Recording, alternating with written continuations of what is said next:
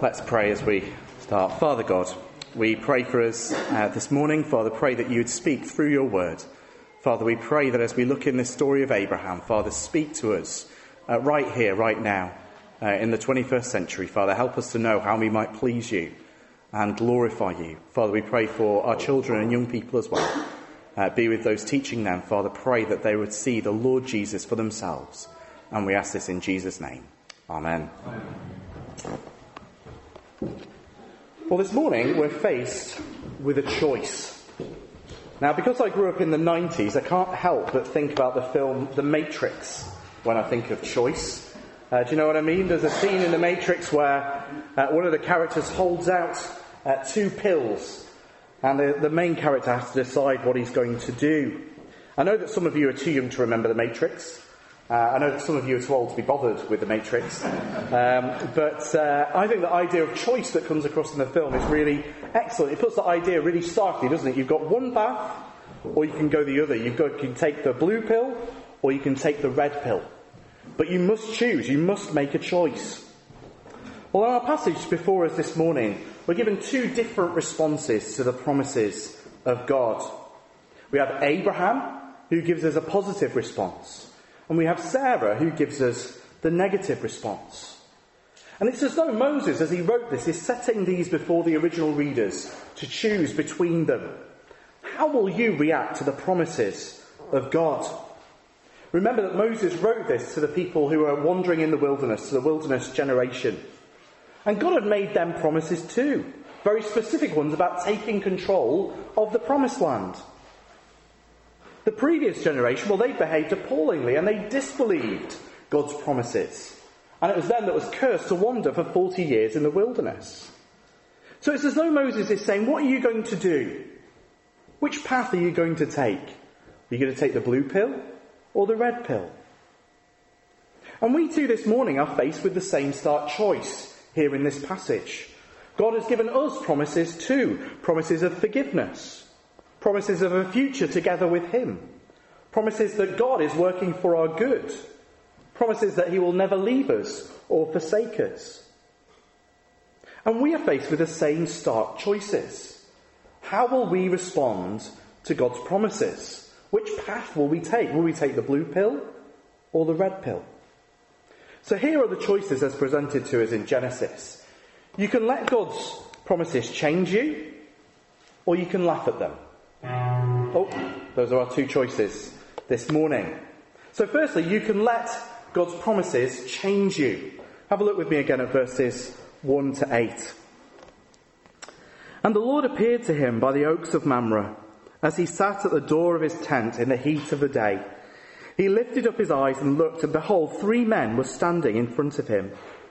When he saw them, he ran from the tent door to meet them, and he bowed himself to the earth. And said, O Lord, if I find favour in your sight, do not pass by your servant. Let a little water be brought and wash your feet and rest yourselves under the tree while I bring a morsel of bread that you may refresh yourselves. And after that you may pass on, since you have come to your servant. So they said, do as you have said. And Abraham went quickly into the tent to Sarah and said, quick, 3 seahs of fine flour, knead it and make cakes. And Abraham ran to the herd and took a calf, tender and good, and gave it to a young man who prepared it quickly. Then he took curds and milk and the calf that he had prepared and set it before them. And he stood by them under the tree while they ate. What we see here in Abraham is a man transformed by God's promises. Abraham is sitting in the door of his tent when he spies far off travellers in the distance. It's not that they turn up at his tent exactly, because he has to run to meet them. And he bows down to them and he implores them to come to his tent and be his guests. Now you might want to say, well, this is fitting treatment for the Lord, isn't it? Because we find out this is God that he's speaking to. But at this point, Abraham doesn't know that it's the Lord. Why do I say that? Well, Hebrews 13 verse 2, you'll find it on the back of your notice sheets. It says, do not neglect to show hospitality to strangers, for thereby some have entertained angels unawares. This is almost certainly a reference back to this passage in Genesis, Abraham entertains angels unawares, to start with, not knowing what he was doing, not knowing who they were. The impression that we're supposed to get as he sat at his tent door and sees these visitors is that this is what Abraham does for every traveller that he sees passing by. Perhaps that's why he sat at the tent door, sort of looking out to see people who are passing by. I mean, it's noon, it's the hottest part of the day, and it's lunchtime, isn't it, at noon?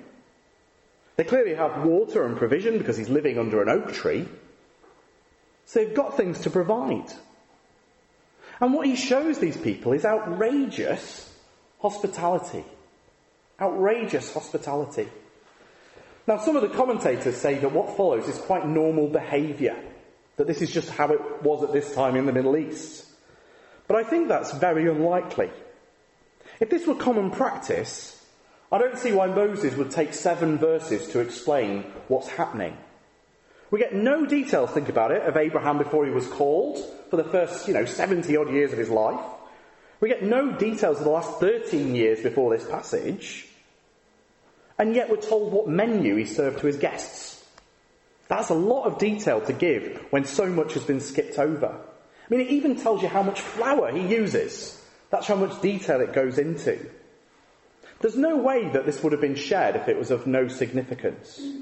So I think actually we're supposed to see that this is something special that is happening. So what happens? Well, he offers them a morsel of bread in verse 5, doesn't he? Would you like a morsel of bread? I don't know, you're sort of thinking that when the word is used elsewhere in the Bible, it's something you can fit in your hand. It's sort of like a small piece. And what he brings them is not a morsel, but a feast. He brings them water for their feet. He offers them shade from the hot sun under the oak trees.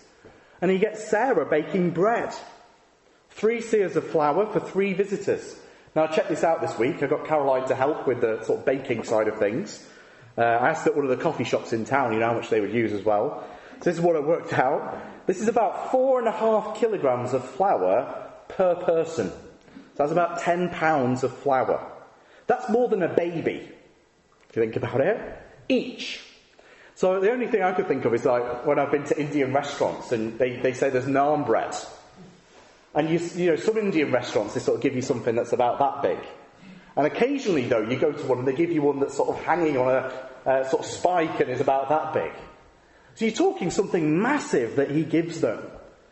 And that's just the bread that he gives them. Okay, so it's way more than realistically you'd eat for one meal. He gets more than that, though, doesn't he? He gets the calf and tells a young man to go roast it. And he serves them roast beef. That's basically what quickly cooking something is. But it's not just roast beef. There we go. That was supposed to happen now. This is roast beef from a calf that is tender and good, served with lashings of butter and creamy milky sauce, with a side of artisan homemade bread made by the hands of a 90-year-old matriarch. It's enough there really to feed a small army. That's what we've got. It's luxury, that's what I was trying to get across with the music.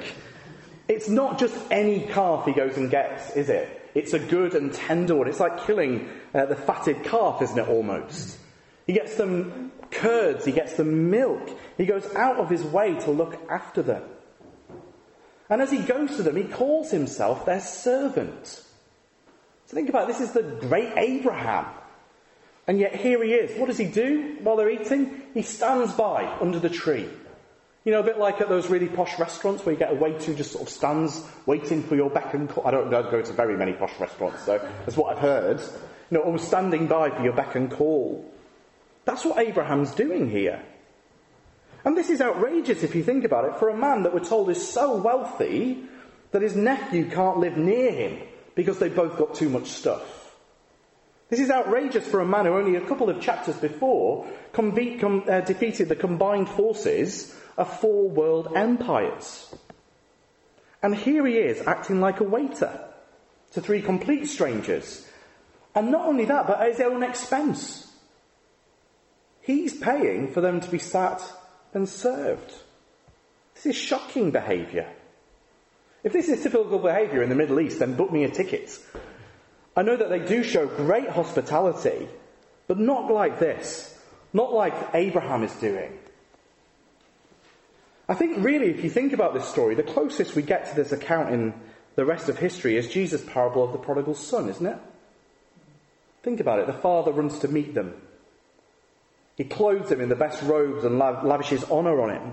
He kills the fattened calf and throws a feast. In the parable, though, the father is God, isn't he? That's God welcoming people in. But here in our story, here in Genesis, this is Abraham doing this. But that should give us a clue as to what the author, Moses, is showing us. Abraham is becoming like God. His life is being transformed by the promises that God has made to him.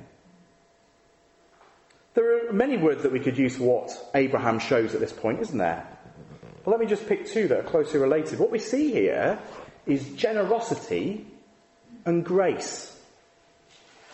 And grace leads to generosity. Generosity on an incredible scale. Generosity like we've been shown in the gospel. Think about it. God owes us nothing, and yet he gives us everything. And that grace showed to Abraham transformed him. His life became shaped by that grace that God gave to him. His life began to exude that grace that was shown to him. So here what we see is grace in action, in this incredible generosity that he shows to strangers. God's gracious promises changed Abraham so that he held his life and his possessions very loosely. He gave away what he had, knowing, confident that he had a better possession coming to him. And God's promises should change us too, shouldn't they? This is what Peter writes in 2 Peter 1, 3 and 4. Again, you'll see it on the back of your notice sheets. His divine power has granted to us all things that pertain to life and godliness through the knowledge of him who called us to his own glory and excellence, by which he has granted to us his precious and very great promises, so that through them you may become partakers of the divine nature, having escaped from the corruption that is in the world because of sinful desire. John Calvin wrote of this idea of partaking of God's nature in the idea that the image of God in holiness and righteousness is restored in us. In other words, there's a purpose for the promises that we are given beyond the content of the promises, so to speak. They're given to us to make us more into the image of God. They're given to us to make us more like Jesus, the true image of God. Receiving God's promises changes us, but not automatically. They change us as we trust them, as we believe that God really is for us and not against us, as we believe that God really has forgiven all our sin, as we believe that God really does have that wonderful future prepared for us. Those promises change us, like they changed Abraham. Now think for a moment how that should change our attitude to different things in our life. For example, the illustration we're given here really is hospitality to others. How does that affect how we show hospitality? How does the grace of God change us? Well, as individuals, how do we use our homes? Do we use them for God? Or are they our own little castle or our own little nest? Abraham's wasn't. He welcomed people in. Do we show hospitality to each other? I know that we do, but could we do it more? Isn't this something that we could be better and better at? I'm speaking to myself here as well.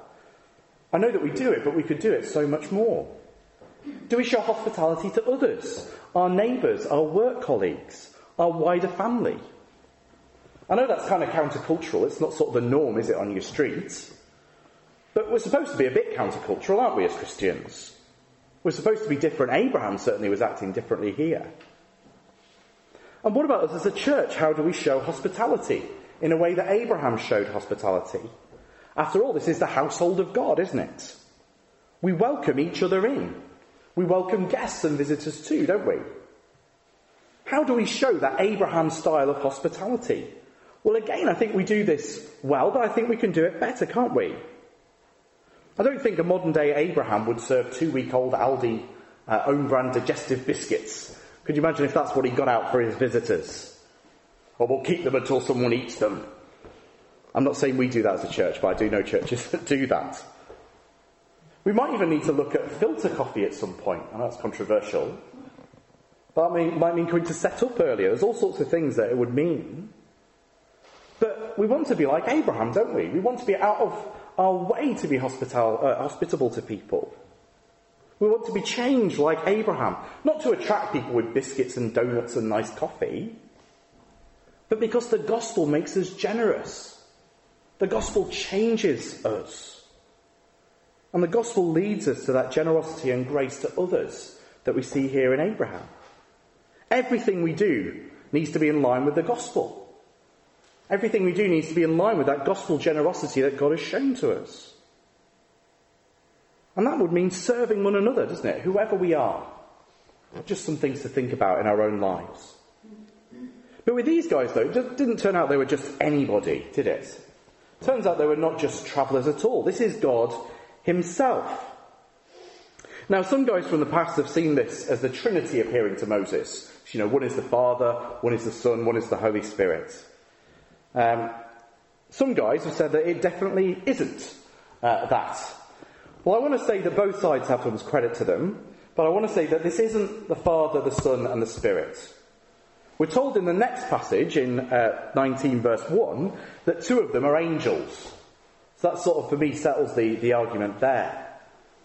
And yet, the fact that 3 of them turn up does seem to hint at some sort of threeness of God.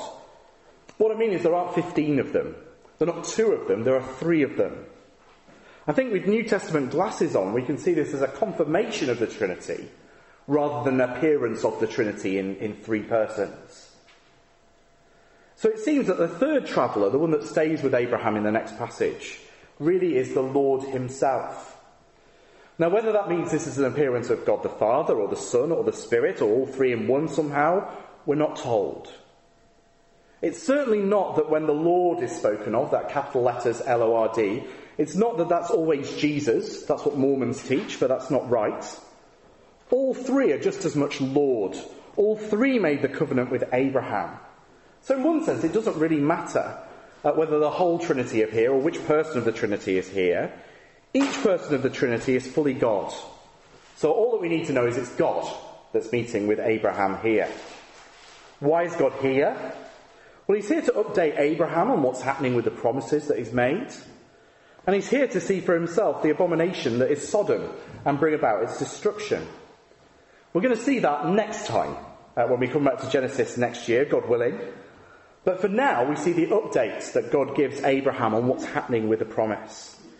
Because Abraham's response to the promises was to be transformed by them, but Sarah's response was to laugh at them. You can be changed by the promises of God, or you can laugh at them. Have a look at verses 9 to 15. They said to him, "Where is Sarah, your wife?" And he said, "She is in the tent." The Lord said, "I will surely return to you about this time next year, and Sarah, your wife, shall have a son." And Sarah was listening at the tent door behind him. Now Abraham and Sarah were old, advanced in years. The way of women had ceased to be with Sarah. So Sarah laughed to herself, saying, "After I am worn out and my Lord is old, shall I have pleasure?" The Lord said to Abraham, "Why did Sarah laugh and say, 'Shall I indeed bear a child now that I am old?' Is anything too hard for the Lord? At the appointed time I shall return to you about this time next year, and Sarah shall have a son." But Sarah denied it, saying, "I did not laugh," for she was afraid. He said, "No, but you did laugh."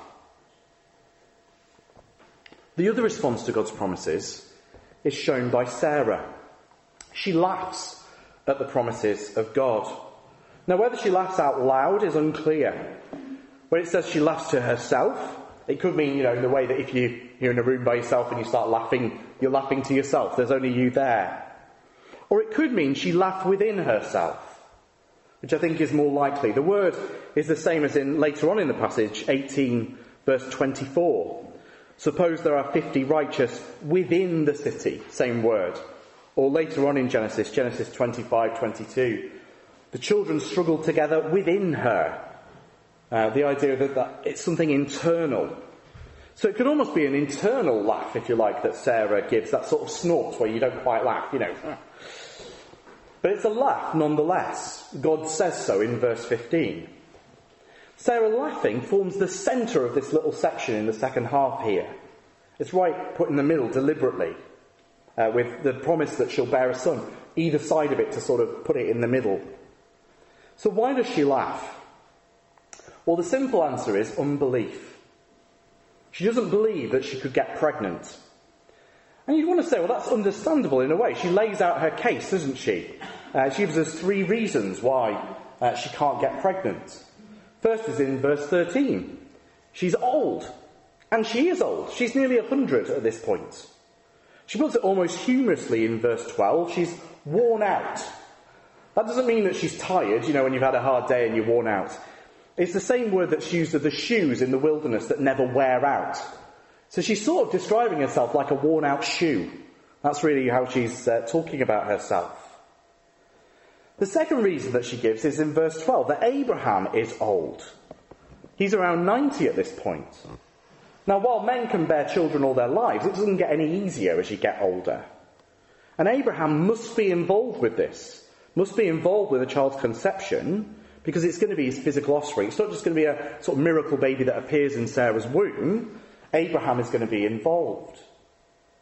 And then verse 11 tells us that Sarah has gone through the menopause. That's what it means by the way of women no longer being with her. Sarah's no longer menstruating. She's no longer having her period. Her body's no longer sending the eggs, if you like, that would be needed to conceive. So what it's telling us there is that even though lifespans were longer back then, the fertility of a woman did not stretch up to 100 years old. So she's not able to have children. So Sarah laughs. Now Abraham laughs in the previous passage, if you remember that from last week. But he laughs in a way that has him rolling on the floor. It says he literally gets down and laughs. It's the laugh of the lottery winner, as we said last week. It's the sort of, wow, this is amazing. Sarah, though, is an inner stifled laugh. It's the sort of laugh that a wife makes when her husband says he'll remember to put the bin out. It's the sort of laugh that a voter makes when a politician makes another promise or a pledge. You know that laugh? It would be rude, wouldn't it, to laugh out loud, but we still laugh. She doesn't believe that God can do it. And she's shown this a bit before, hasn't she? Remember, she was the one that suggested Hagar as a sort of shortcut plan for them getting a child. Whereas Abraham is comforted by God in his laughter, Sarah is rebuked. You see that in the words from 13 to 15, when God challenges what she said. Sarah knows she's messed up. She denies everything. Why? Because she's afraid. She knows that she did laugh. She knows that she didn't believe. She's afraid. And consistently, all the way through the Bible, fear and faith are held up as opposites. Instead of trusting in his promises actually have ended up producing fear in her. She's afraid of God and what he'll do. And yet, in the midst of all this, we get one of the greatest remedies for unbelief that the Bible has to offer. It comes in the form of a question in verse 13. Is anything too hard for the Lord? Is anything too hard for the Lord? This is an excellent question for us to ask in any circumstance in our life, in any promise that God gives to us. And it pulls Sarah up sharpish, doesn't it? Perhaps we should let it pull us up in the same way. But it's both a rebuke and an encouragement at the same time, isn't it? Is anything too hard for the Lord? So this morning, are you feeling that your sin is too much? How could God ever have accepted someone like you? Well, is anything too hard for the Lord? Is your sin too hard for the Lord? By no means. as Paul would say. God has promised that if we come to him in faith and repentance, he will forgive our sin. God defeated our sin on its penalty by sending Jesus to the cross. No sin is too big for God. He is Lord Almighty. He himself bore our sins in his body on the tree. He's dealt with our sin, past, present, and future. Is anything too hard for the Lord? Or perhaps you're feeling that the Lord isn't answering your prayers. Is anything too hard for the Lord? Now, don't go and misapply this and go praying for Ferraris and jet planes. Not because it's too hard, but because it's not what prayer is for. Jesus promises in John 14:14, if you ask me anything in my name, I will do it. John explains in his letter later on in 1 John 5:14, and this is the confidence that we have towards him, that if we ask anything according to his will, he hears us. We have a promise there, don't we? We can ask for anything in line for the purposes God has revealed in his word. We can ask for anything that delights God. Really, that's what it's saying. If we're asking for something that he doesn't delight in and doesn't delight to give us, then it's probably a clue that we shouldn't be asking in the first place. But that's not cruelty, is it? So it doesn't matter how much my children ask. They're not asking at the moment, but it doesn't matter how much my children ask. I'm not giving them a 15-rated film. Not because it's too hard for me to go buy it, but because it's not good for them. But if what we're praying for aligns with the word, if it's something Jesus could ask for himself, then keep asking. Keep going. Is anything too hard for the Lord? Perhaps it's a family member that we long to trust in Jesus. Is anything too hard for the Lord? Is any heart too hard for the Lord, who holds the hearts of kings in his hand? Perhaps a relationship that's falling apart. Is anything too hard for the Lord, who brought Jew and Gentile together, those enemies, and made peace? Perhaps you're praying for the growth of our church. Is anything too hard for the Lord, who defeated empires with 318 soldiers, who turned the world upside down, starting with just 12 simple fishermen and the odd tax collector? Nothing is too hard for the Lord. That's the answer, isn't it? That's what he wants her to understand. Nothing is too hard for the Lord. So if it's good and right, keep praying. One more example. Perhaps you're feeling that your sin has too much sway in your life. A persistent sin you can't shake. It might be a short temper, or a sinful habit, or a cynical disposition. Is anything too hard for the Lord? He promises in Romans 6:14, for sin will have no dominion over you, for you are not under not under law, but under grace. Not that we'll never sin, but that sin is no longer our master. It's a promise that victory over sin in our life, in areas, is possible. Lust is not greater than the Lion of Judah. Pride is not more powerful than the Prince of Peace. There can and will be victories in our life. There's no promise of a quick fix, but there is promise that perseverance pays off. Our sin is not too hard, whatever it is, for the Lord to overcome in our lives. And there are 1,000,001 situations you can apply this to, isn't it? I've just given you 3. But let the word of God, the words of God here, bolster you. Is anything too hard for God? So often, can't we can be a cynical Sarah. But God wants us to be a big believing Abraham, who not only believes God's promises, but whose life is transformed by those promises. In the end, there are only 2 responses, aren't there? We have to choose our response. We can be changed by the promises of God, or we can laugh at them. Are we going to take the blue pill or the red pill? It's that stark, isn't it? Which will it be? Well, let's pray that God would melt our hearts and change our lives by his promises. Let's pray.